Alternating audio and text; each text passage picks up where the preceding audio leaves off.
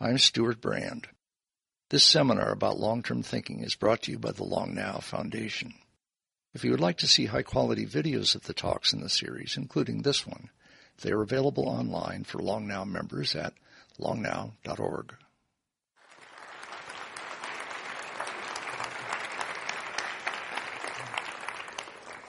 Good evening. I'm Alexander Rose, the Executive Director at the Long Now Foundation. As some of you may know, every month we try and choose what we call a long short, a short film that exemplifies long-term thinking. This month's was suggested by one of our own staff, Austin, and the title, I was just told, translates to Sockology. And it's an interesting example of choosing your environmental battles. Go ahead and roll it.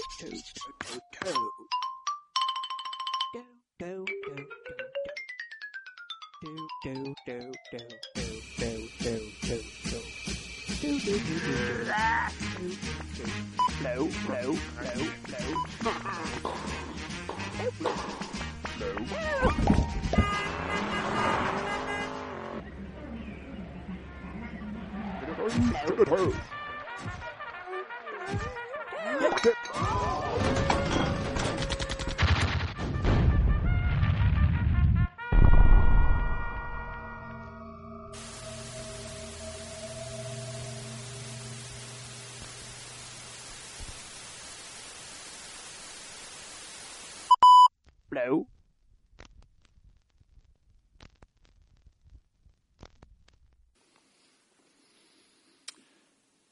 Tonight's talk comes from an interesting context. The Nature Conservancy is the largest environmental organization.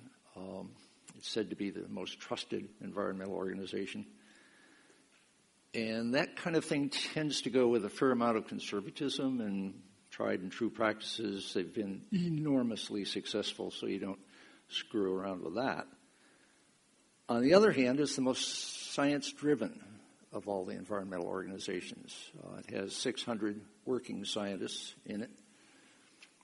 And who we're hearing from tonight is the chief scientist of all that.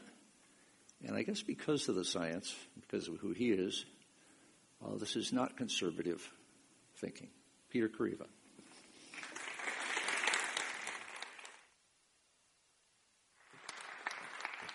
Thank you.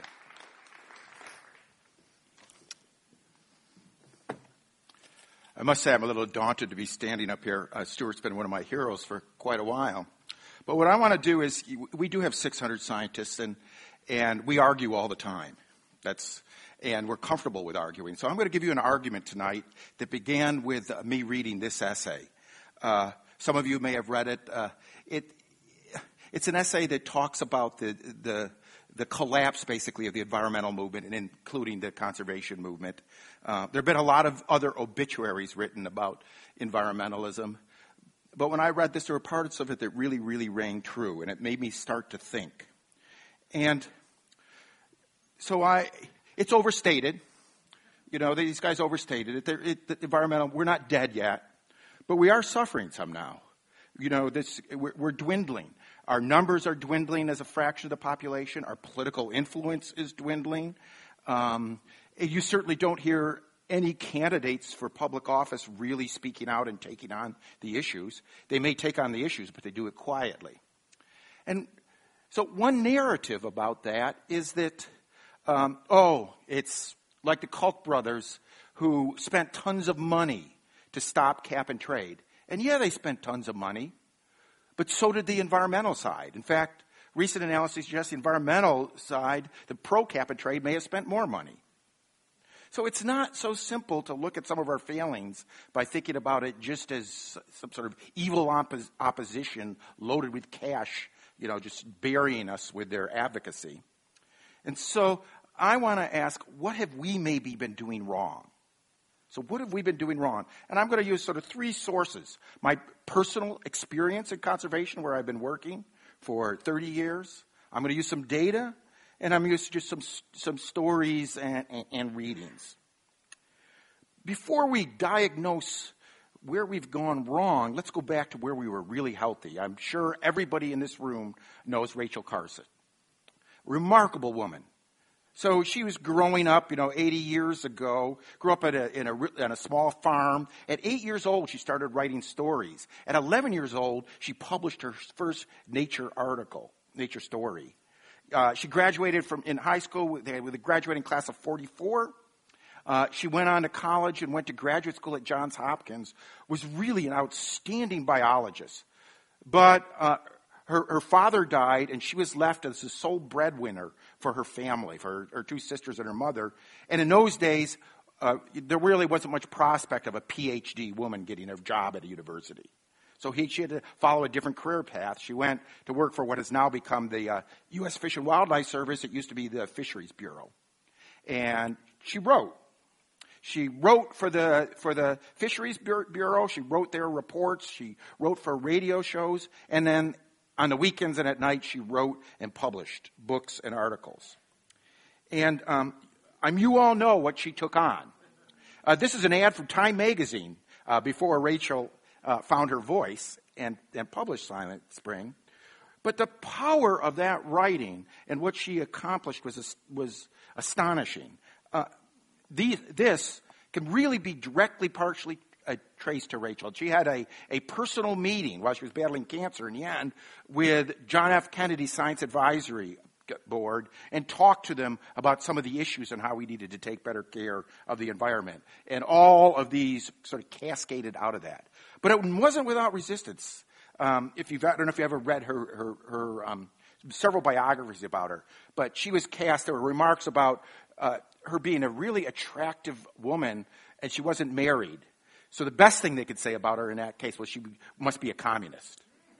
And they said other things. And she was, many PhDs, remember she didn't have a PhD, many PhDs attacked her as not being scientific, as being hysterical. The word was hysterical that was used about her. She went on CBS Reports and was interviewed. They had 15 to 20 million viewers, which was huge at that time. Basically everybody was watching it Sunday night.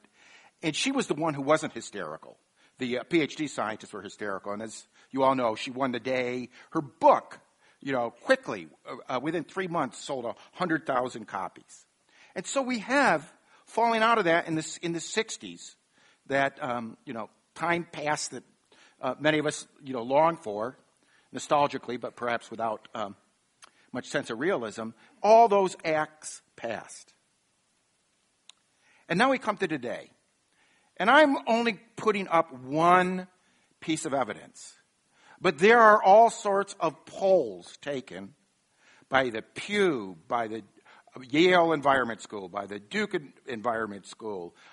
We take polls. And there's no question the trend is towards a decline in support at large for the environment. This is just one of my favorite issues because of the remarks about Rachel Carson being hysterical. So, do you agree with the following statement? Most of the people actively involved in environmental groups are extremists. not reasonable people. And 32% in 96, 43% in 2004, and just retaken is a little over 50%. So, I'm a scientist. I like to think of myself as reasonable. Where is this coming from? How did we get ourselves in this position? Well, there are a lot of changes going on. Some of you may hope that the blue line is the Democrats and the red line the Republicans. That's not the case. The blue line is the fraction of the world's population living in cities. The red line is the fraction of the population living rurally. In 2008, they crossed for the first time, and most of the world lives in cities, and it's an inexorable trend towards we're going to be very much a totally urban world. Well, that has consequences. I mean, for how we connect with the environment. There's no question about that. This is one of my favorite statistics. And Richard Louv has written about this. A lot of people have written about this. But basically, there's less and less connection with the environment and with nature. So today's college freshmen average less than an hour a week in outdoor play growing up. I bet you almost every one of you sitting out there average more than that. Every one of you, and I bet you is a lot more than that. And there's only so much you could get about the environment by reading about it. There's another big change. I can't see you because of the lights, but I bet you reflect the demography on the left, which is basically whites in the majority for the U.S. That's today. The pie diagram on the right is that by 2050, whites will be in the minority in the U.S. It's already that way in California, by the way. It's already that way in California. But I bet you this audience doesn't reflect that. I bet you this audience doesn't reflect that at all. And so one of the things, this is something really interesting we just did last month. And I'm going to come back to talking about something that we're doing in the Conservancy in an experimental way, but we're collecting data on it. We're trying to connect with an urban and different population because we think it's necessary. And so it's pretty startling, isn't it? So let me tell you who this is. Oakland, San Antonio, and New York City. Focus groups in those three places, only those three places. New York City, Oakland, and San Antonio. So you're Hispanics, Asians, and African Americans. And that was the question. We want you to imagine a person that cares about nature. Describe that person. I love that picture. That's perhaps my daughter, I think. But except she's blonde.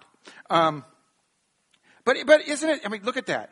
Preaching. We're very preachy. Uptight. And that's certainly, that's how we appear. This new urban generation. Now let me talk about a little bit from my personal experience.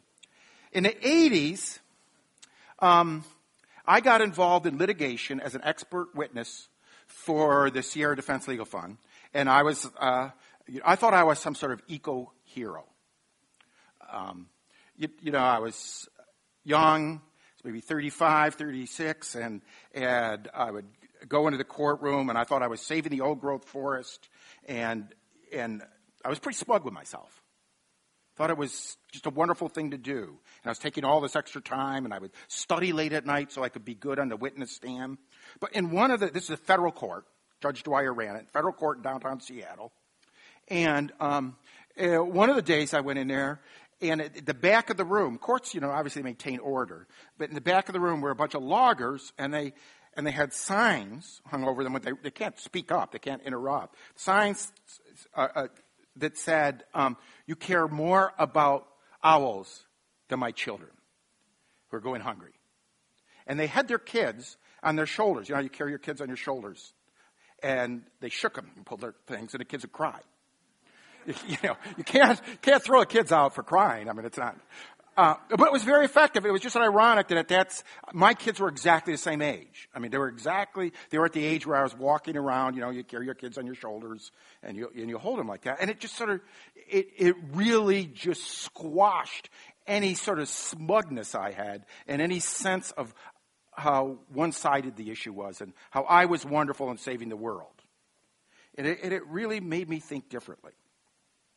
And one of the other things I noticed is how often do we talk about the planet as being fragile? You know, anytime CNN sends Anderson Cooper to an environmental disaster, he stands in the middle of it and says, fragile marsh, fragile river, fragile forest. If you go to the websites, my organization included Nature Conservancy, WWF, Conservation International, BirdLife International, and scan their websites when they talk about habitats, you will see it's almost like they can't say a word about an ecosystem without prefacing it with fragile. And that might seem, who cares? Who cares that they do that? Maybe it doesn't matter. But it does matter, because when things are fragile, and you're convinced that they're fragile, it puts you in a position where you do not negotiate. Because it might be, if you just give a little, it's fragile. It'll be broken like that. And it forces us into these situations where it's always fish versus humans. It's not fish and humans. It's miners versus tree huggers. It's farmers, endangered farmers versus endangered, smelt. Over and over again, it's an either or situation because nature's fragile. It can't tolerate any of this activity. I'll come back to the science on this in a little bit. But I just want to just think about how often in the news media or on the websites you see that word fragile. I bet you've used it. I've used it. And it forces us to do what is called fortress conservation. If nature's fragile, then you keep people out. You keep it away. And, if nature's fragile, as I said, no room for compromise, you hire armed guards. I don't think when Rachel Carson was thinking of environmentalism, she was thinking of armed guards. But in Africa, you set up parks, you have to have armed guards to catch the poachers. In fact, that's common. I mean, I've seen for many international conservation projects, a big part of the budget for armed guards. You basically have an army around it. And it's tragic when that happens. This should have been a really good story. This is a wonderful national park being set up in the 80s in Uganda, roughly a little bit earlier than our spotted owl trials.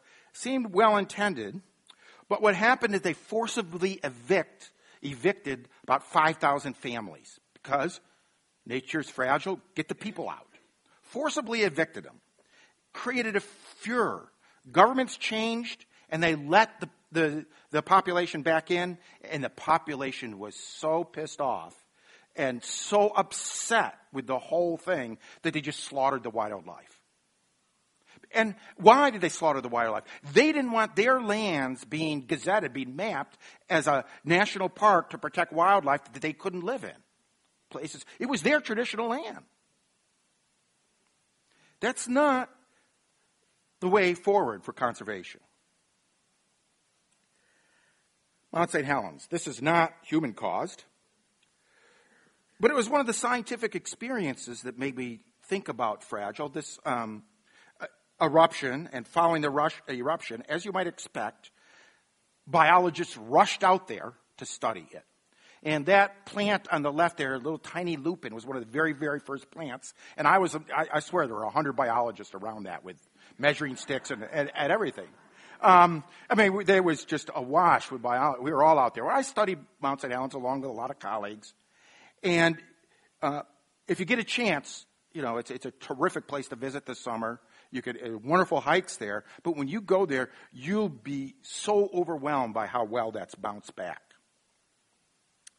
And, that eruption was the equivalent of about 10 bombs the size of which we dropped on Hiroshima. In keeping with that theme, this is the hydrogen bomb test we did in the Bikini Atoll in the Pacific. It's a photo of that. It vaporized islands. It boiled the ocean. Boiled it. National Geographic recently sent an expedition to look at what the coral looks like. There's 25% more coral there than there ever was before for previous things. I'm not saying I'd eat the coral, but nonetheless, still the resilience of it, obviously it bounced back partly because humans weren't there to fish and to do it damage, but still the resilience of it is remarkable. They were shocked.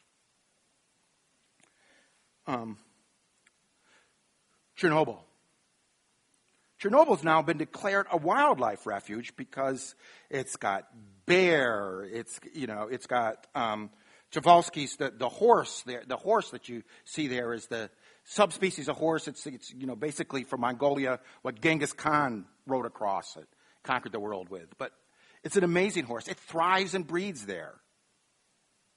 There's all sorts of major large vertebrates that aren't anywhere else found in any numbers that are thriving in this haven, this natural park. This is from San Francisco, peregrine falcon. Again, so it was once on the brink of extinction. There's a lot of species that were on the brink of extinction that we've brought back. Maybe not as many as we'd like, but still a lot that we have brought back. This is one of them. And now it delights many of us when you can see it swoop down and nail a pigeon.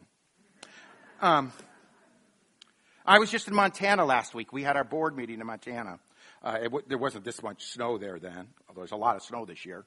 But you can go to Montana now. 15 years ago you couldn't go, but you can go to Montana now, and as sort of a wildlife tourist, you can count on, if you know the right places and the right time to go, of seeing wolves and coyotes and grizzly bears and bison. It's not a rare thing. You can count on it. Unheard of, 2 decades ago. Absolutely unheard of. You all know this photo. This was one of those photos that was where Anderson Cooper, stood and wept in the marshes of Louisiana, talking about the fragile ecosystem. But the data, obviously this is a huge environmental problem and does severe damage. But there will be recovery. And in fact, when Jane Luchenko, who's one of the longest standing conservationists there is, stood up and showed this chart, she got massacred by the media. This chart basically showed data that told us that bacteria were eating that oil much faster than we thought. Why were they eating the oil? Just like oil is a good energy source for us, it's a damn good energy source for bacteria. And there's a constant, huge volume of oil seeping in the Gulf, naturally. Not anywhere near as much as that oil spill, but it's a constant supply. You have a rich fauna of highly evolved bacteria. You consume it, and the water temperature is warm. In Exxon Valdez, you didn't have that recovery. Water temperature is cold. But she showed this data, and it was like a conspiracy because it wasn't damaging enough. Somehow we were disappointed that it wasn't as destructive as it's almost like we hoped for it to be that much of a disaster, and hope for the ecosystem to be that fragile. Now let's look at some of our icons. Obviously, Henry David Thoreau is a sort of an icon, goes out into the wilderness, although he really didn't go out into the wilderness. He went to a pond in a cabin, not too many miles away from Concord, and as a kid, he set one of the most destructive fires by accident outside Concord. So he's a very troubled youngster. Another troubled, young into the wild person that met a not so happy fate as Henry David Thoreau. You may have seen the movie or read the book, but another this is a journey, going out into the wild and for self-discovery. But I want to draw attention to Edward Abbey because I read him when I was in college, and I was inspired. I thought it was great. And there's a lot to admire about Edward Abbey, but there was one part that I now feel cheated by. And he also painted this image of man alone in wilderness. It's always man, by the way, but man alone in wilderness, by themselves with the loveliness of it. And so let me read you from Edward Abbey. I wait. Now the night flows back. The mighty stillness embraces and includes me. I can see the stars again, and the world of starlight. I'm 20 miles or more from the nearest fellow human, But instead of loneliness, I feel loveliness. Loveliness and a quiet exaltation. Book. Go to his personal journals, written at the same time. At his personal journals, same time, he writes in them, "Oh my God, why did Rita leave me? Why did Rita leave me?" His wife. "Why did she have to go back to New Jersey? I'm so lonely." In fact, he never mentions it there. He's so lonely the first year, they had his family with him the second year. They don't appear in the book. They don't appear in the book. What is this myth? This is going to upset some of you, but I think part of the issue is we have to face some of our metaphors and some of the things we use. John Muir, certainly a hero for conservation. John Muir did not have very pleasant views about Native Americans and African Americans. John Muir on Native Americans, a strangely dirty and irregular life these dark-eyed, dark-haired, half-happy savages lead. And don't forget, when Yosemite was created, we kicked the Native Americans out. We actually had to have a fort garrison there, garrison troops. And then John Muir on African Americans. Negroes are easygoing and merry, making a great deal of noise and doing little work. One energetic white man working with a will would easily pick as much cotton. Those are our conservation heroes. And you wonder why we get some of the disenfranchised urban youth? This is much less disturbing, but no less wrong-headed. And it's our anti-technology bias. One of the things that's really always bothered me, I was originally trained in an agricultural school, was how conservationists, if you're interested in protecting habitat, one of the first things you do is you say, how do we lose habitat? The primary source of losing habitat is agriculture. And yet conservation organizations don't seem to deal with agriculture, don't seem to, get that we have to feed the world. And that we have to find a way to feed the world because that also helps us do conservation. No question about that. And how can they hold that idea in their head and then be just knee-jerk anti-genetic engineering? Now, genetic engineering is not necessarily the answer for everything, and it's got risk, and it should be regulated for sure. But there are cases, and I'll come back to them, where it might help us. But somehow we get religious about this. In fact, the Nature Conservancy finally... we came to grips with this, that you can't really do conservation without taking agriculture seriously and actually trying to help agriculture do its job. You just can't. In fact, when Michelle and I wrote a conservation biology textbook, actually it's conservation science, not biology. But everybody else on their textbook has pictures of animals and pandas and tigers, and we put a picture of a farm on a conservation textbook. Because we think that's part of the key. And I already mentioned this. There is this religiousness about the environmental movement, and these are just some images that capture it.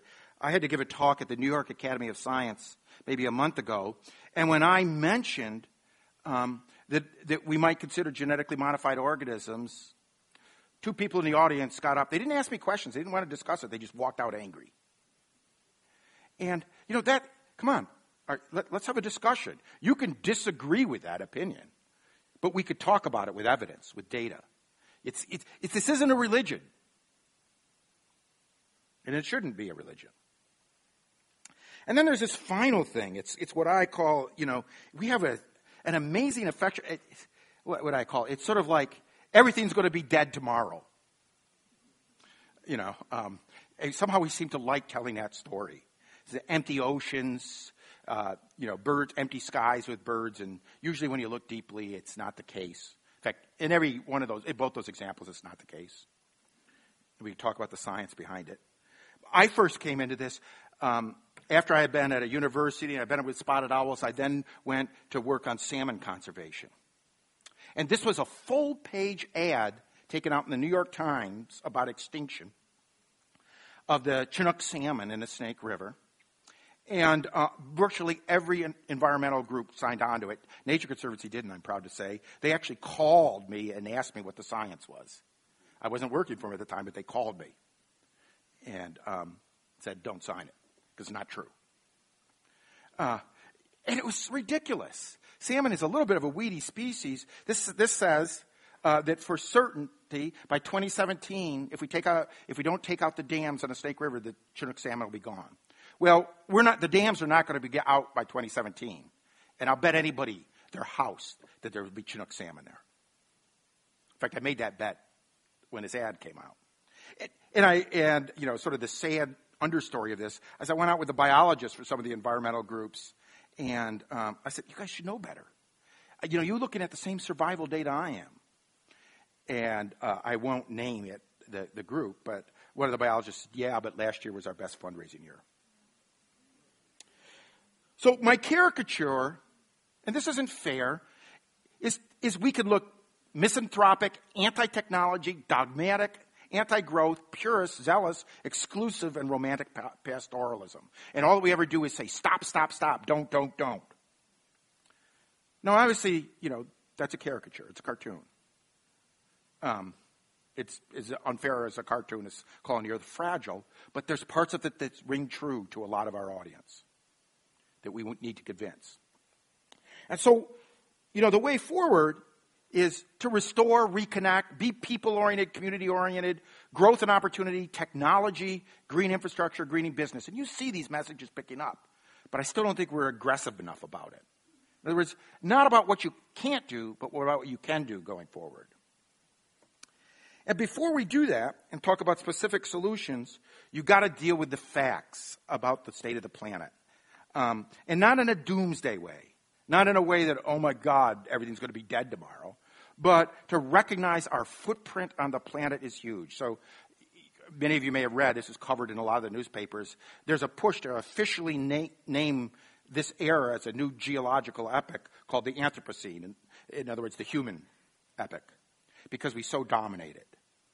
And climate change is an obvious one, but you've all seen these pictures, satellite photos about the lights. But there's so many ways we dominate the planet. We take 60% of the water for our uses. We dominate the nitrogen cycle. We use to build our roads and our buildings and all that. We move more soil and rocks to build things than all the geological processes that used to move it all. Dams. This is the Glen Canyon Dam. But there's more water behind dams than there is free running in rivers. You could see it from the satellite. This is the Three Gorges Dam. I don't know if you can make it out, but there's a straight line in the lower left-hand corner before that big body of water that's about a mile across. That's a Three Gorges Dam. Huge impact. There's more trees and plantations than there are in forests now. So we dominate the planet. But let's not, I don't say that to say, oh my God, it's horrible, because there are still places where there is some wildness, but there's no place that's pristine. It's untouched. You go and sample a vertebrate's fatty tissue, Antarctic or Arctic, and you'll see some of our pesticides in that fatty tissue.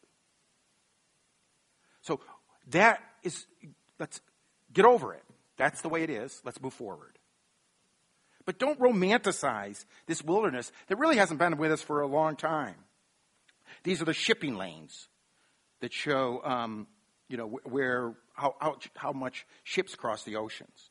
So I'm sorry to pick on Abby, but, when your childhood heroes sort of fall and you fall down, you get upset. So here's him writing about wilderness. Wilderness, the word itself is music. Wilderness, wilderness, we scarcely know what we mean by the term, though the sound of it draws all whose nerves and emotions. He just goes on and on about wilderness. And he talks, of course, about the desert that he's sitting in Utah as wilderness. And he describes it beautifully. While he was there were 29 atomic tests at the test site. And he described them in his journal. He didn't put them in the book in the description of the wilderness, because it would have messed up the picture he was painting as how untouched it was. We can't seem to accept the world. So, going forward, what do we have to do? Well, let's embrace cities. Yeah, of course we're going to protect those wilds and open places. But that's not going to succeed unless we as a conservation movement embrace cities. We started to do that. The Nature Conservancy has an amazing program in New York City. It's been running for, I think, 14 years now, and it's being expanded. We take kids, usually minority kids, from inner city schools, and we take them out, and they actually work. This is not fun and games. This is not an environmental education. They work on our reserves all over the country. In fact, we have some in Montana this year, working maybe about 14 different states. First time away from home. Some of them live in pretty rough, situations, but they work outdoors for us, removing invasive species, building trails, helping with fences, usually they work for scientists, collecting data, recording data. It's an amazing program. It's one of those, you meet these kids, you go out with them, and you feel really good about it. But listen to some of the things they say beforehand. I know I look ghetto, but I care about nature too. My grandma said not to go into woods because that's where they hang people. Are you going to reject me because I'm a Muslim? They're really afraid. You get them in the first day, they're afraid to do this. No question about it. They've had a lot of success stories. So on our magazine, we show this kid, Josh Kareiva, who was homeless for a while, and now he's a star in college. We show these pictures of elation. But what's more interesting to me, because I'm a scientist, is the numbers. I think many of you may know that the U.S. is falling behind in science and technology. Other countries are doing much better. 6% is the percentage of college majors who major in science. Our kids, so these are kids that went through the program. They went through the program in high school a while back, and we follow them. It's greater than 30%.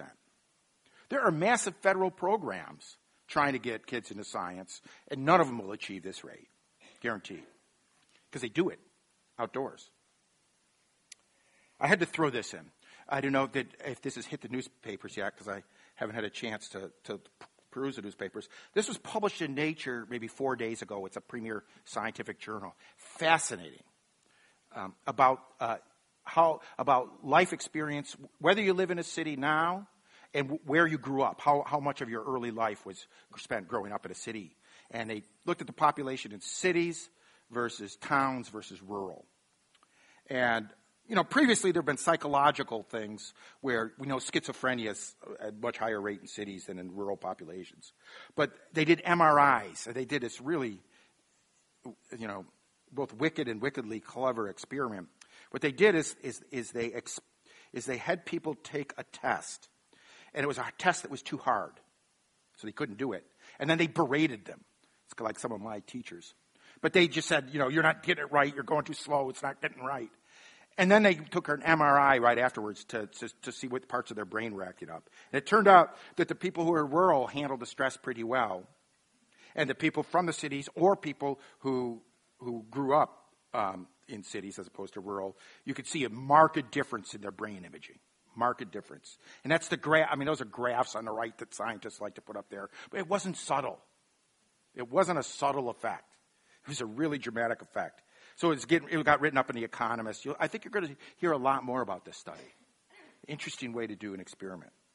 But that, come on, we spent 100,000 generations being hunter-gatherers. We've had maybe, a couple hundred generations in our current, settled down town and city thing. Those 100,000 generations have to have sort of hardwired some things in us. So I say that it's not just about it. Connecting kids with nature is not just about saving nature. It may be about saving the kids. But and it's possible in cities. My dad was a coal miner in Pennsylvania, and early on, I remember he took me to Pittsburgh, and my memories of Pittsburgh in the 1950s was not pleasant. I had no fond memories of Pittsburgh, and those are some early photos of it. Recently went back to Pittsburgh for an Ecological Society meeting and ended up running along the river. And what an amazing story of river restoration Pittsburgh has done with the 3 rivers that sit there. Beautiful. It used to be so polluted. People didn't want to own land around it. It was so corrosive, your boats would corrode. There's no fish in it. It was sludgy. And now they have a bass fishing tournament there. A real success story. Closer to home, Guadalupe River. This isn't the nicer part of it. Near the airport, you can see it's much better. But I have been coming to California for quite a while. I have a teaching appointment at Santa Clara, and it's amazing how even this urban river has been cleaned up enough so that you have steelhead in it. Technology. Genetic modifications in favor of conservation. 2 here. One of the pictures, the American chestnut, which used to dominate our eastern forests, got devastated by a fungus, having a real hard time getting it back, but there's some some experiments that are very, very promising with genetic engineering, getting genes from other species for resistance to the chestnut blight, to the disease. Are you going to be anti-genetic engineering to say we can't get the American chestnut back? We can't use this genetic engineering? Or would you accept it? I personally would accept it. Food. Bill Gates put a lot of money in a challenge to trying to improve agriculture in Africa. And if you're interested in conservation in Africa, you better be interested in agriculture in Africa. You better be interested in agriculture in Africa. And one of the things that he's placed his bets on that has some real promise is cassava, which right now gets hit by a disease and is not as nutritious. But in the greenhouse, they've been able to genetically engineer varieties that overcome these obstacles. If he could make that work, a genetically engineered cassava that doesn't require fertilizer, doesn't require water, much more nutritious and resistant to disease, are you going to say no because it's a GMO? I hope not. Eleanor Ostrom, the first and the only woman to win a Nobel Prize in economics. What did she win it for? Really interesting piece of work. She looked at resource management where normally we think humans do a terrible job. Sort of tragedy of the common situations. Forests, marine protected areas, fisheries, grazing, where there's not land ownership, but real tragedy of the commons. And she found that you could get really successful management. Real success stories. She did this scientifically. She didn't cherry pick things. She looked at hundreds and hundreds of case studies and said, sometimes we get good management and good resources, and other times we destroy it. What distinguishes them? What distinguishes them is the power of community. If a community can see the resources and has the governance and works together, you get success. And we've seen the power of social networks. But notice the sense of community, how different the sense of community is from an isolated, man going into the wild to discover himself. Doesn't like people. You're not going to get conservation as an individual. Those heroic pictures of the lonely person off by themselves in the wilderness is not how you're ever going to get conservation. It is the power of community. We saw this. The Nature Conservancy saw this because we're working in the Gulf of Mexico. And, we had no idea what we were getting into. We do oyster restoration. It costs about $1 million a mile of oyster restoration. You restore oyster reefs, you're doing a ton of good on so many fronts. It's expensive. Probably not more expensive than a levee or something. It takes a lot of labor. So we, put out the word for volunteers. We were overwhelmed. We couldn't believe how many volunteers would turn up for us. It was just like, geez, why didn't we think of this before? And then this definition of wilderness. Let's not be so exclusive and narrow-minded in what we call wilderness. There's a book coming out by a friend of mine, Emma Maris, that'll be coming out in August, called The Rambunctious Garden. This photo from the book is the Highline Park that was created in New York. It was an elevated railroad, and then they converted it to a park. But they did it in an interesting way. They landscaped it. They allowed some alien species in it. They didn't try to get all the alien species out, but they put in natural species too, and they landscaped it in a very rough and ready way. And maybe this photo doesn't show it's beautiful, but if you're there in New York, it actually is beautiful. Look at San Francisco. Where would San Francisco be without, the Golden Gate Park? Where would it be? It would be a desolate city. Yet, in that, you start to have wildlife. Stories about coyotes, and, why you keep your dog on a leash. That's great. Maybe it's not great that you have to keep your dog on a leash, but it's great that there's coyotes there. Not just, in urban cities. You could flip it around of this notion of wilderness. These are all shots from Indonesia where we work. And, of course, the upper right-hand corner is the pristine, old-growth, untouched forest, Indonesian tropical rainforest, which we do try to protect. It harbors an enormous amount of biodiversity. But we've learned that symbol of conservation, orangutan, highly threatened species, turns out to do quite well in oil palm plantations. That's a dart for a tranquilizer. We're not trying to kill the orangutan there. That it's got out of his side.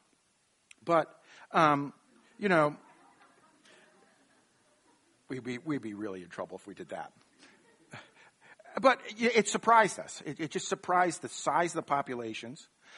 Now, certainly that does not mean you want the world to go to oil palm. But it tells you could tolerate, you can have some conversion to oil palm and some old growth, and you'll get more wildlife than you ever expected in the oil palm. It's not, it's a negotiating point. Just like you talk about relaxing your definitions of wilderness and nature, we should think about infrastructure in a different way. Infrastructure shouldn't just be concrete, canals, levees, water treatment plants. Nature could be infrastructure. We have a number of projects that show that. This is a high elevation, sort of wet habitat. It's like a sponge if you walk on it. It absorbs water. And all across South America, we found that we can get an awful lot of conservation done because people in cities or companies in cities, breweries, florists, hydropower, create funds to pay for conservation upstream. Simple idea.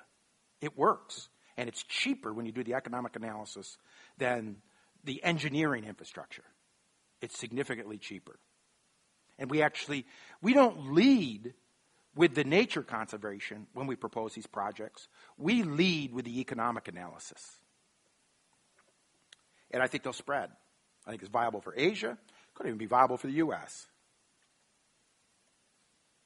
Something that we really don't have working yet, but the Wall Street Journal mentioned it with the Mississippi flooding. So in a natural river, you'd have floodplains. The floodplains would handle the extra water. People wouldn't be flooded out of their homes. Those floodplains can often be really good at fish habitats. There's floodplain agriculture. Around the world, there's floodplain agriculture that works quite well. And we even do a little of it here in California on some of our areas. But Wall Street Journal even mentioned that maybe we should rethink about how we're managing this river and let the natural floodplains take over. So replace those levees, which we had to break because, the water was going to crest and do even more damage downstream. We had to break the levees and sort of instantly create a floodplain. I think there's real potential there. We haven't done the economic analysis there yet, but that's something I want to work on personally.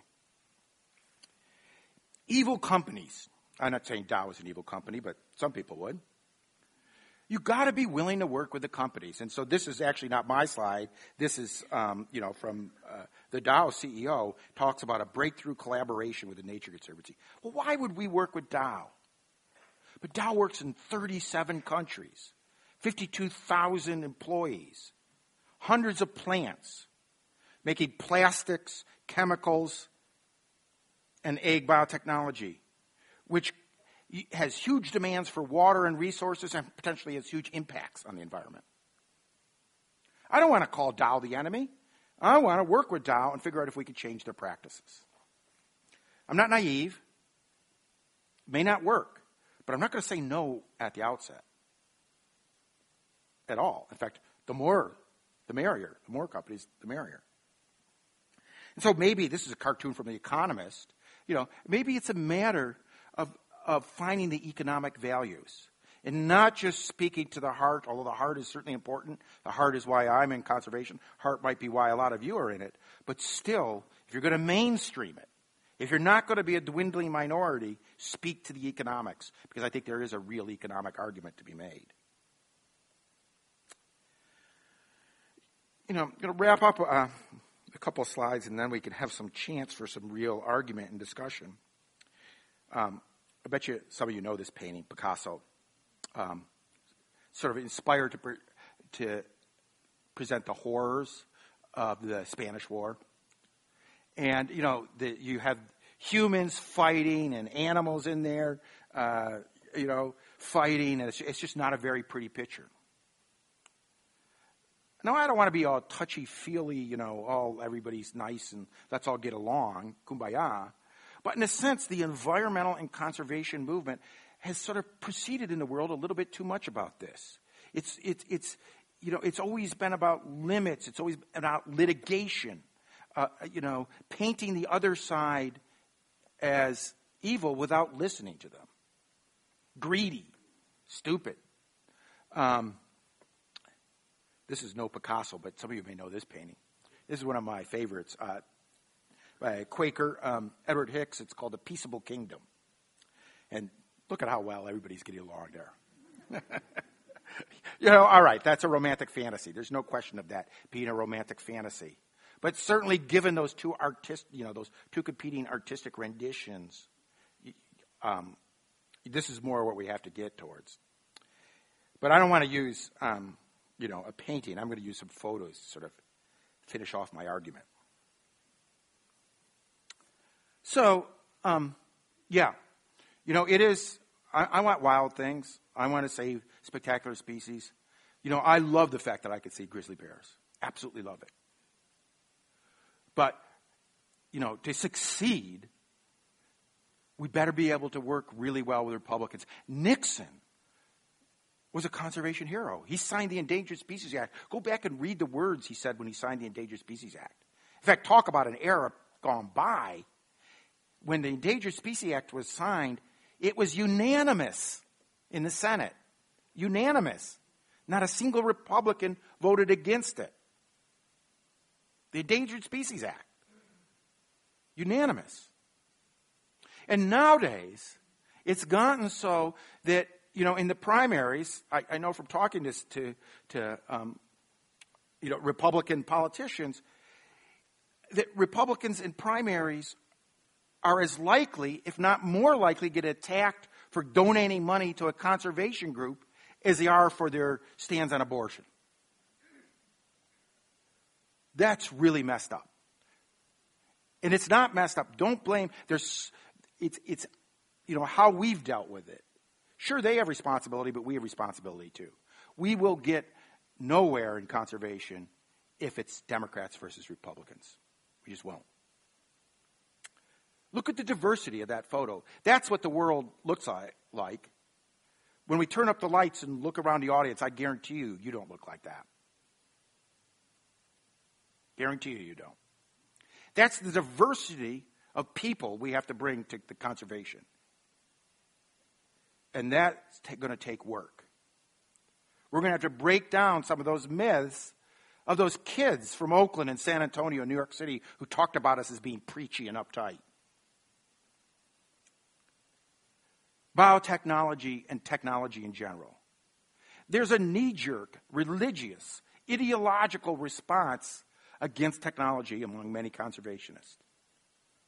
This is a picture of brown and yellow rice, where the yellow rice is genetically engineered to have vitamin A, which is really important for health in many parts of the world. But Greenpeace wanted to block all this. Ardently, just block any sort of genetic engineering of crops. We can't be knee-jerk against technology. You have to evaluate it as a scientist, not as an ideologue. And there'll be risk with any technology, but there's also risk to not pursuing it. Corporations and cities. If it's just about conservation and appealing to these spectacular places with the animals that we love, and we don't deal with the cities and corporations, we're also doomed to failure. So I don't want to, this is an argument I make inside the Conservancy, and we're doing, we're experimenting with all this. We have an agriculture group.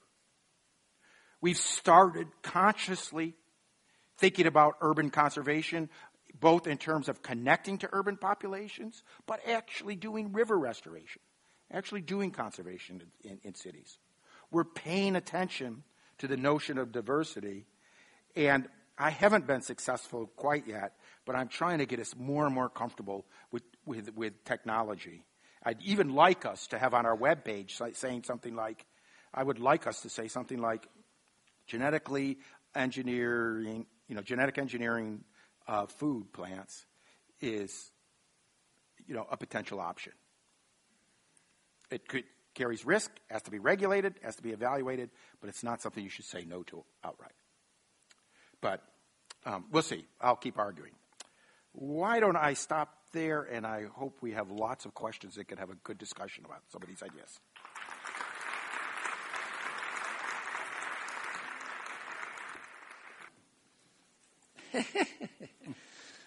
I wonder why Kevin put this on top. From N. Roberts, are there any groups the Nature Conservancy would refuse funding from?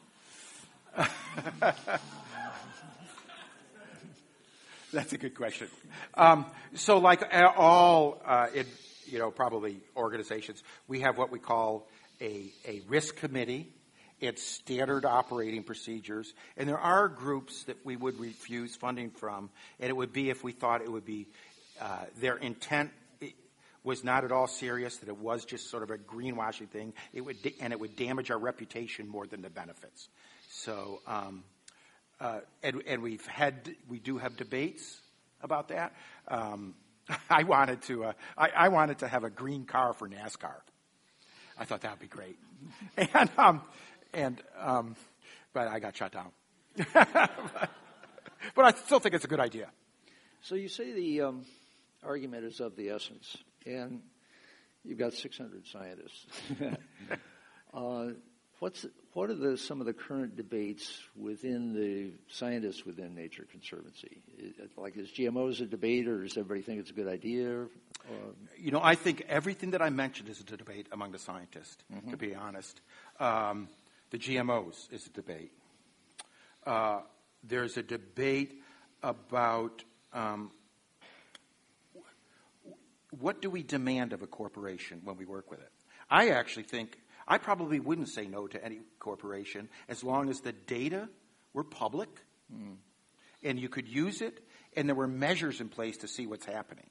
So that happens to be my stand. So I really push us to be a little bit more open to corporations, but then to be a little bit, invest more person power and staff into seeing what they actually do. We have a debate about that. We have a debate about alien species and invasive species. We have debate about what are the objectives of conservation. What's the nature of the invasive species debate? Again, so as many of you probably know, there's both internationally and nationally, there is evidence that non-native species, alien species, can come in and do severe damage. They're implicated in the extinction of some species, especially on islands, or ecosystem damage. That's caused a big reaction to try to reduce alien and invasive species by keeping them out at the borders, by when they come in, trying to control them, and then in some cases trying to eradicate them. Probably everybody agrees on that. The debate's been more polarized than I think it needs to be. There's one camp that gets characterized as invasive species are horrific and let's knock ourselves dead and spend all the money in the world and do whatever it takes to get them out, even though whatever it takes has its own costs. That's one extreme. The other extreme says, it costs us so much, there's better uses for the money, let's relax. So it's really a debate about the cost effectiveness and the wiseness of investing in controlling them. So I've had a sense that, especially in islands, invasive predators can turn things really seriously upside down. But invasive plants, alien plants, basically just increase the biodiversity, like in New Zealand. Is this what you see? I mean, do plants make other plants go extinct? So what your depiction of islands is dead on accurate. Mm-hmm. In plants, I'm trying to think, and I may not know the literature, I don't know that many examples of them making them go extinct. As you said it, now California has 25% more plant species now than it had a couple hundred years ago because of invasive species. Alien species have increased our plant diversity. That's a kind of make you think about that. I think what. So wouldn't that? Okay, so that's the primary trophic level, right? We get that many more plants. Do we wind up getting that many more creatures living on the plants? Sure. So the whole biodiversity gets enriched. So I doubt it cascades through to vertebrates and stuff like that. The problem with invasive species plants is they may not cause extinctions, but they can do a lot of damage to rangeland. Right. They could be unedible. They could be, in that case, they're almost in those cases an economic burden and an agricultural weed. So that may not cause that's not a biodiversity argument. That's an economic argument, and it's a valid argument. Does the Nature Conservancy use herbicides against some of these weeds? Yes, we will use herbicides in some cases. Yep. Gosh. Yeah. Kevin Kelly says, you suggest that environmentalism has become dogmatic and quasi-religious. Are you afraid that religion might add environmentalism to their own dogma? I mean, listen, there's some background on this. I've been part of, we did scenario planning with Sierra Club, and we said at one of the things that emerged from that session was that there was Christians who would like to protect God's creation, and that there was a whole green movement ready to happen from among Christians. And Ed Wilson wrote a whole book about that, basically. That's right. He sort of did. Kevin is asking, should we worry? I would, the interesting way. So I think about nature conservation is there's a lot of reasons to do it. There's economic reasons. There's our personal ethical, the inspiration we may take from it. And I actually think it would be, frankly, great if some religions adopted it. It's part of the diversity thing. In a sense, it's broadening the constituency. Broadening the constituency for conservation means it's not just you. It's not just us. And we've had conferences where we've invited, faith-based groups, and it's values. And if religion wants to champion the values of conservation, I'm fine with that. I don't have to agree with their religion, but if that's motivating, I'm actually fine with that. All right.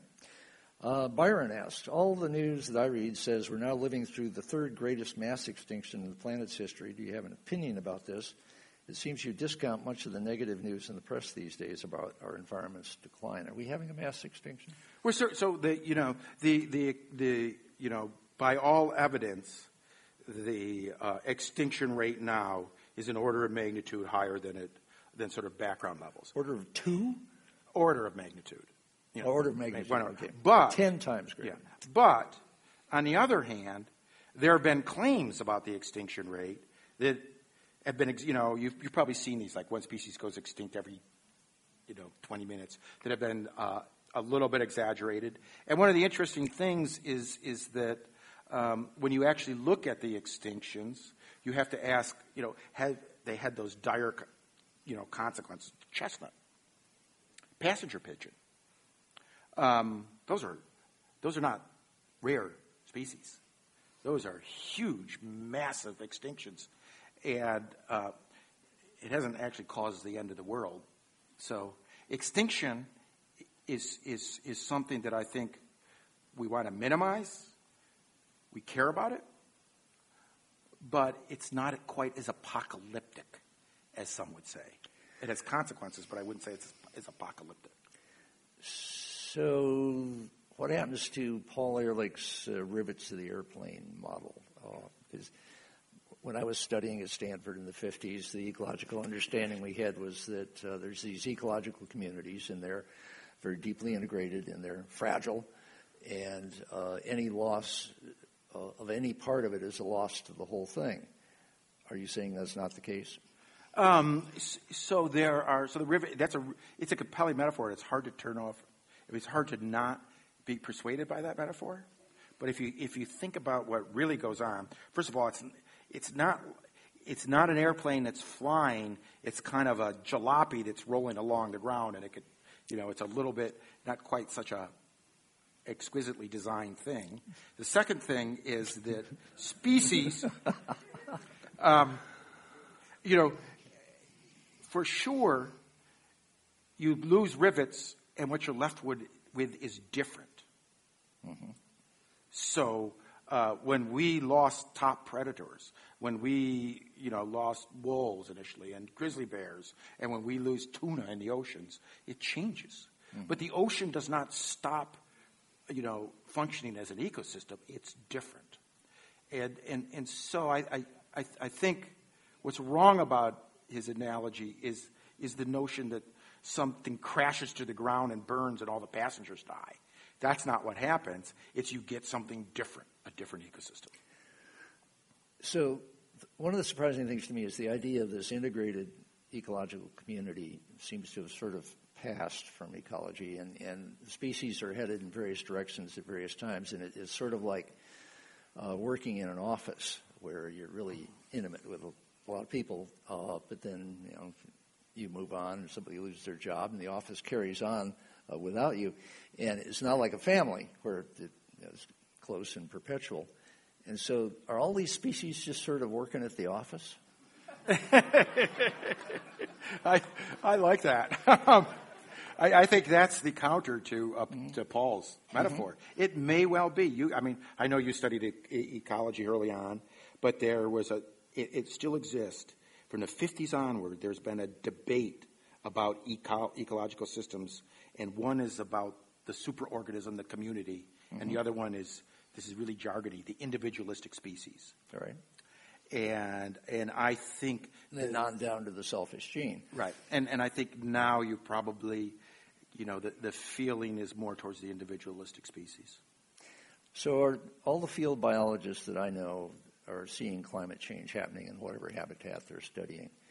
And presumably you're seeing the office metaphor play out there because some species are doing one thing with the change of climate, some are doing another, some were dependent on each other in certain ways at the time things flowered and the bugs arrived and the birds arrived and all that kind of stuff. And that's all in flux. What happens then? Is it just a case where basically the weeds take over until climate change settles down again, or what's going on?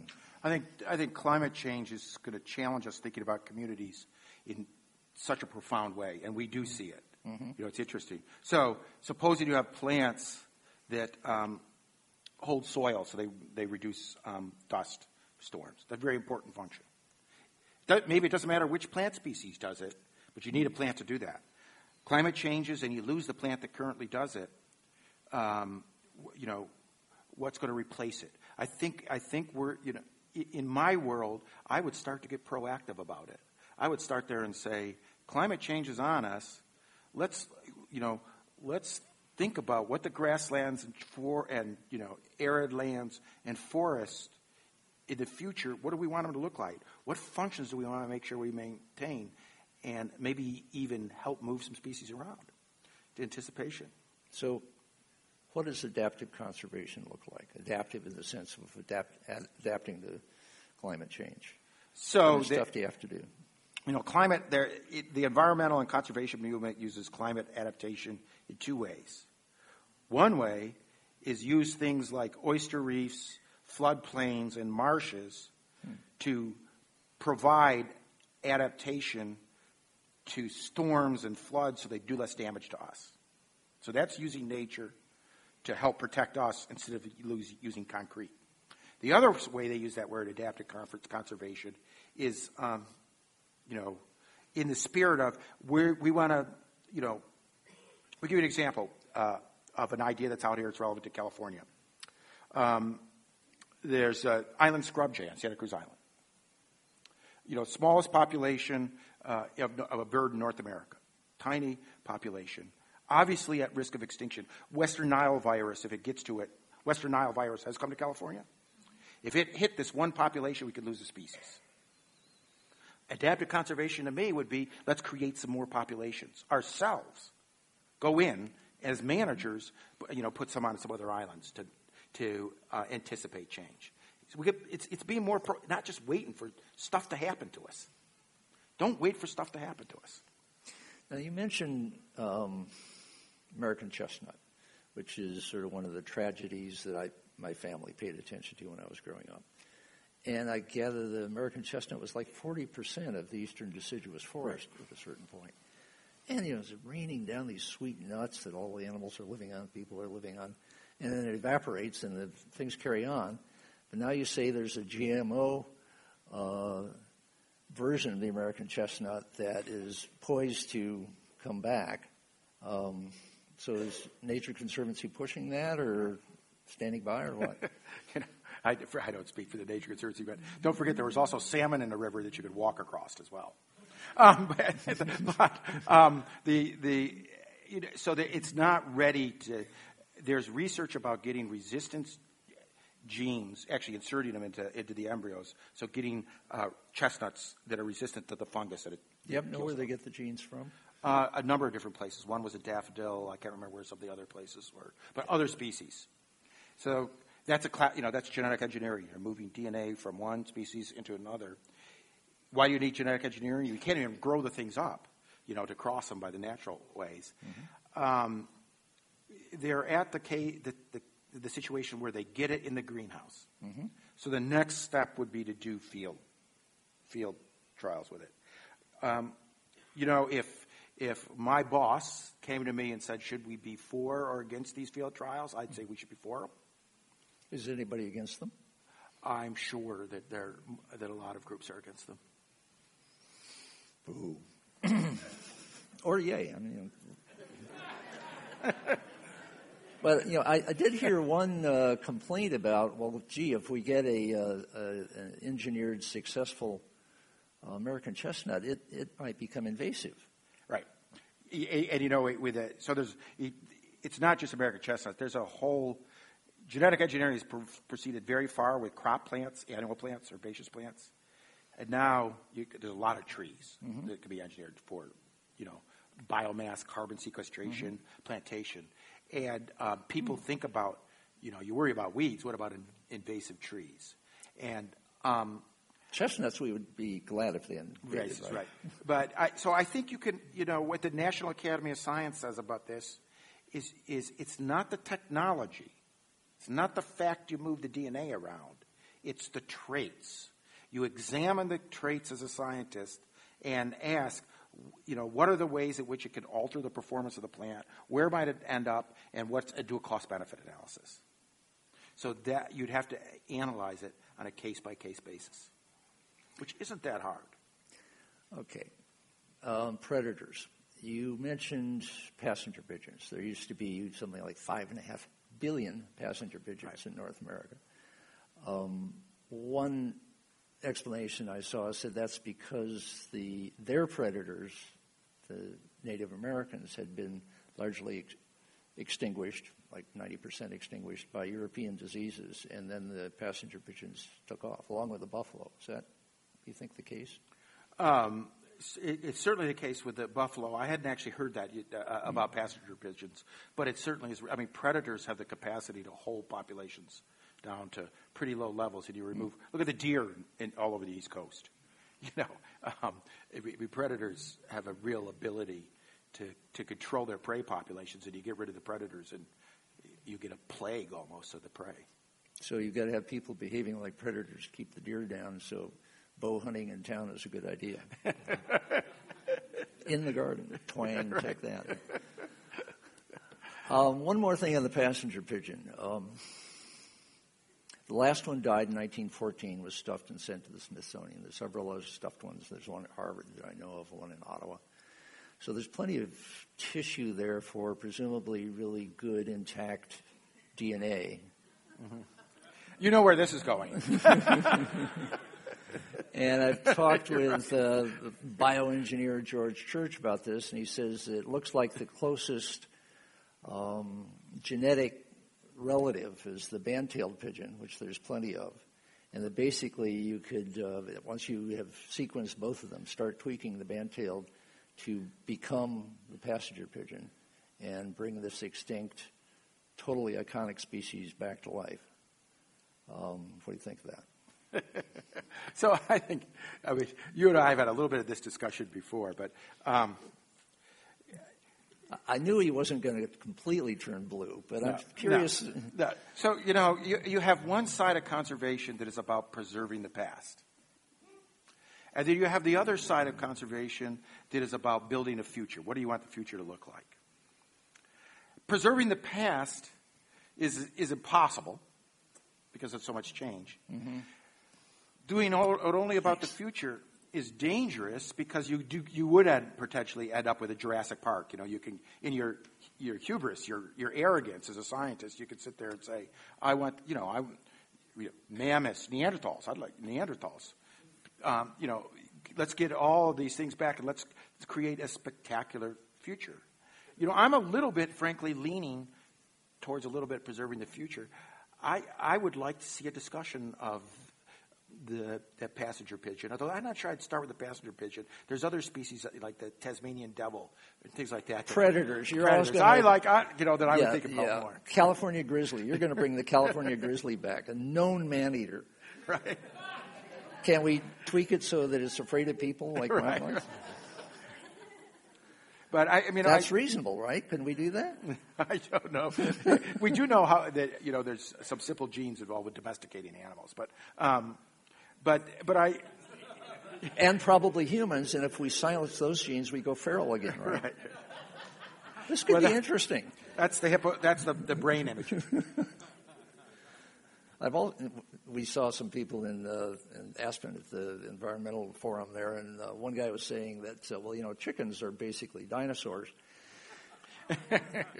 as we all know, and if you could sort of basically silence the chicken genes and bring out the emergent dinosaur, we can bring back the dinosaurs. They're predators, some of them, okay? Dan asks, are factory farms more sustainable than low-density organic farms? Now that you're focusing on agriculture, you're going to have questions like that. So the whole issue of farming is one of those issues that has gotten ideological as opposed to evidence or data based, and that's the type of thing we're going to have to look at. I'm not ducking the question, but one of the interesting things is doing that accounting, land use, energy use, water use, not just land use, it's water use, and pollution. I feel like both sides in this debate don't speak from evidence, they speak from belief. And I don't actually know the data that well, but when I've looked, I've often found surprises. Like grass-fed beef is one example, situations like that. What about grass-fed beef? So grass-fed beef is an example where the USDA just decided to put a label on what is called grass-fed beef. You all know, grass-fed beef is healthier for you, much healthier for you. And for the landscape, I think. And for the landscape, no question about that. But they put a label on very dogmatically. And they said it's going to only be grass-fed if it absolutely is only grass-fed. That makes it really hard for it to be economically viable. It needs a little bit, to be able to get things quickly to the market when the market asks for it, you want to have a little grain feeding. Not much, but a little. Data shows, in this case, where a little grain feeding doesn't really have that big impact on the environment, and it doesn't change the quality of the meat health-wise. But it's a case of a regulation potentially being dogmatic because it just wants to be absolute. And I think that for a lot of our practices, if instead of organic being an ideology and factory being an ideology, you instead had outcomes. What's the outcome you want? The outcome you want is the healthiest possible meat with the least use of carbon and water and land. And then take those as your measurable outcomes and find the system that creates those as opposed to falling into labels. So we label our agriculture when we should make it really outcome-oriented with data. And we can collect, there's nothing you can collect better data than agriculture. You guys are around the world in how many countries? 37. 37 countries. And what you spelled out this evening looked pretty much United States oriented in terms of population and cities and things like that. Do you have completely different issues in different parts of the world? Not at all. So, we already went through our urbanization. China has gone through urbanization. Africa hasn't yet. Africa's the continent that's I think they're 37% urban. I can't remember the figures exactly. But this urbanization trend is global, and what that means for the populations is going to be hugely important. Similarly, when people live as farmers or on the land, they have some sort of connection to nature. When they move into the cities, when Africa urbanizes, and as China has urbanized, you end up with a totally different sense of the environment. That's going to be common. I think the tension between economic growth and corporations in the environment, that certainly exists in China. China actually is more environmental than you might think, because they've seen the pollution. And they've seen how damaging it is. And their struggle is, how can they have economic growth and befriend corporations but still be environmental? That's a problem that applies in every continent and every country we work. Does China focus on biodiversity and wildlands and things like that? When I first got hired by Nature Conservancy, I went to China to teach a course in conservation. And I was, by our connections, I had to do it for their government, sort of high-level government people. And I started talking about biodiversity. They had no interest. Mm-hmm. They were just, what is it? They had no idea what it was. They have a thing called ecosystem function, and they define ecosystem functions. That sounds like you. Yeah, I stole it from China, and they cared about it a lot. I could get the species back into it by not talking about biodiversity. I find biodiversity a little abstract. But I got species in it, like the golden Yunnan monkey, or mushrooms. China has a tremendous. You can go to restaurants in China, and all that you eat is mushrooms. Dessert mushrooms that taste like steak, mushrooms. Just all sorts of mushrooms. They export them to Japan, make a lot of money off them. That's diverse, and they have a real sense of mushroom diversity. So you could actually get them interested in mushroom diversity, but not biodiversity in our abstract way of thinking about it. Yeah, because the mycelium maniacs could just lead the way there. Stephen has a political question. The people fighting conservation are powerful, zealous, unethical, and single-minded in their attacks on conservation. If conservationists are reasonable, they will lose by de-radicalizing the environmental left and pushing the left toward the center. Aren't you just paving the way for a victory by the unreasonable ultra-right? I actually don't see it. So when I first went to work for the Conservancy, I was, I was very, that's why I testified against spotted owls. I wanted to be out there on the barricades. And I went to work, and I actually was put on a board for the Conservancy, not work for them. And I went in there thinking, all these corporate guys, what are they like? And I went in there with the worst possible expectations. I interviewed them all. I keep little notebooks, and I'd ask them over drinks, why do you do this? Without exception, and my sample size is like 40 or 50, they had deeply personal reasons. They were reasons that often had to do with their kids, and they wanted their kids to see something or have an experience. They were very humane. And I stopped demonizing them. Mm-hmm. I think it does you no service to demonize your opposition, and I'm not being a goody-goody there. I'm, cynical about working with Dow. I know Dow has to make a lot of money. I know that. I know they're going to have to make decisions. But they're also well-intended humans. They want to do. Nobody wants a worse world. Nobody actually wants to destroy the world. Maybe they want to make money, and it's a trade-off. But I just don't see it as that good and evil, and that's the problem. Related question, I think, from Lorraine Palmer. Please comment on the inalienable right of non-human species to inhabit this planet and thrive not in service to humans, but simply to live their lives. So I personally think as a value, the way I think about that is we should not be responsible for the extinction of a species. That's my value. I do not, but that's a value. And a different culture and a different country might have a different value. That's a value decision. And I'm not going to impose my value on them. The metaphor, I don't know, I use it, we use it in the book, and other people have used it.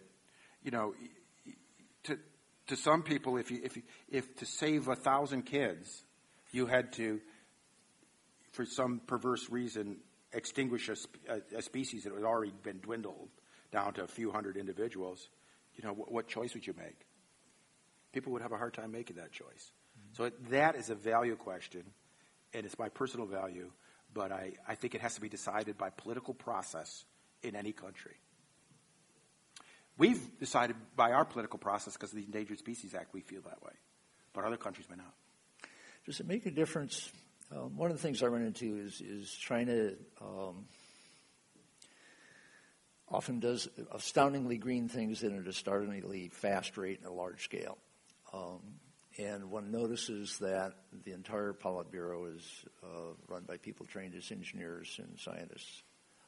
This is not the case in the United States, where an entire Politburo is lawyers.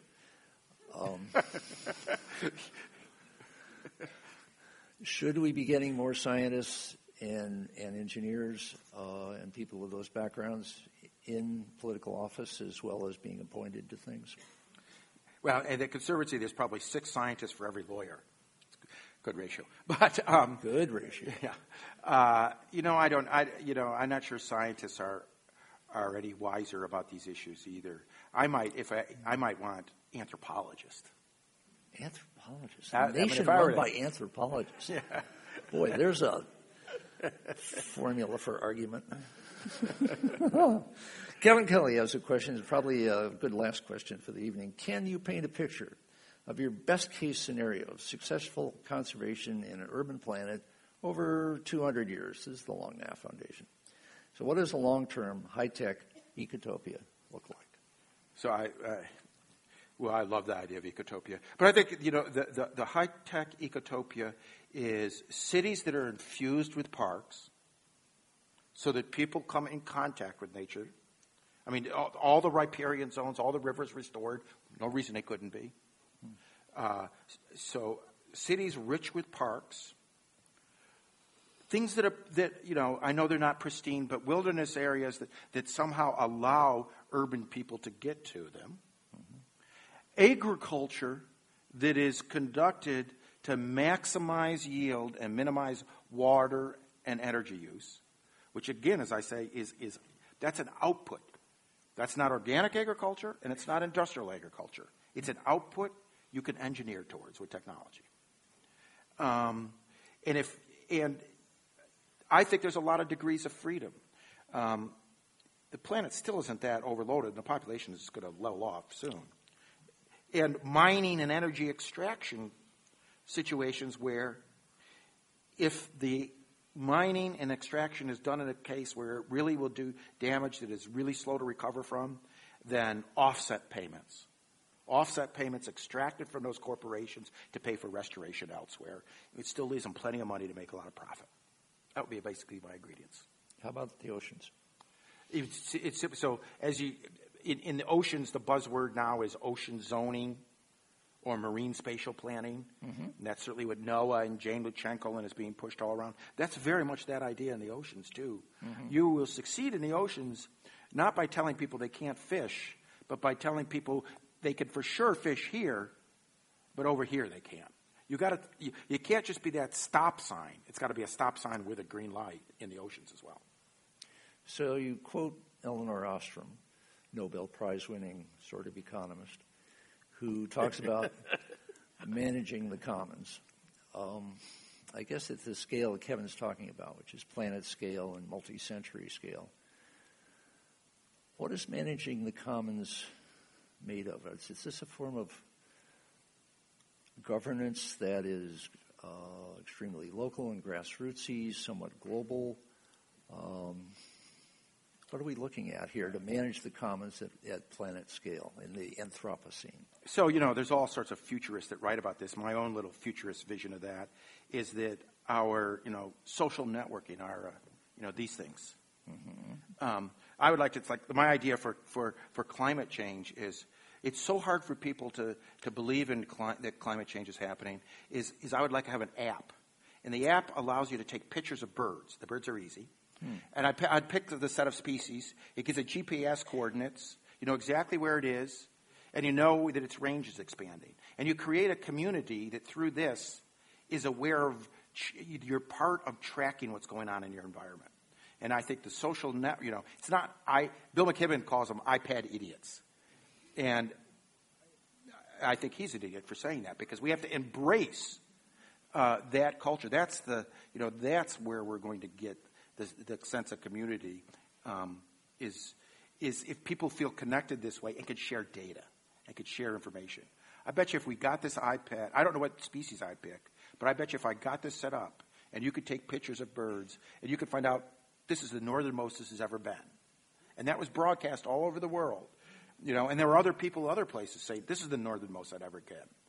People would suddenly say, wow, things are changing. And it would become real to them. And they'd become, part of that. So that's my futurist vision. Thank you. That's great.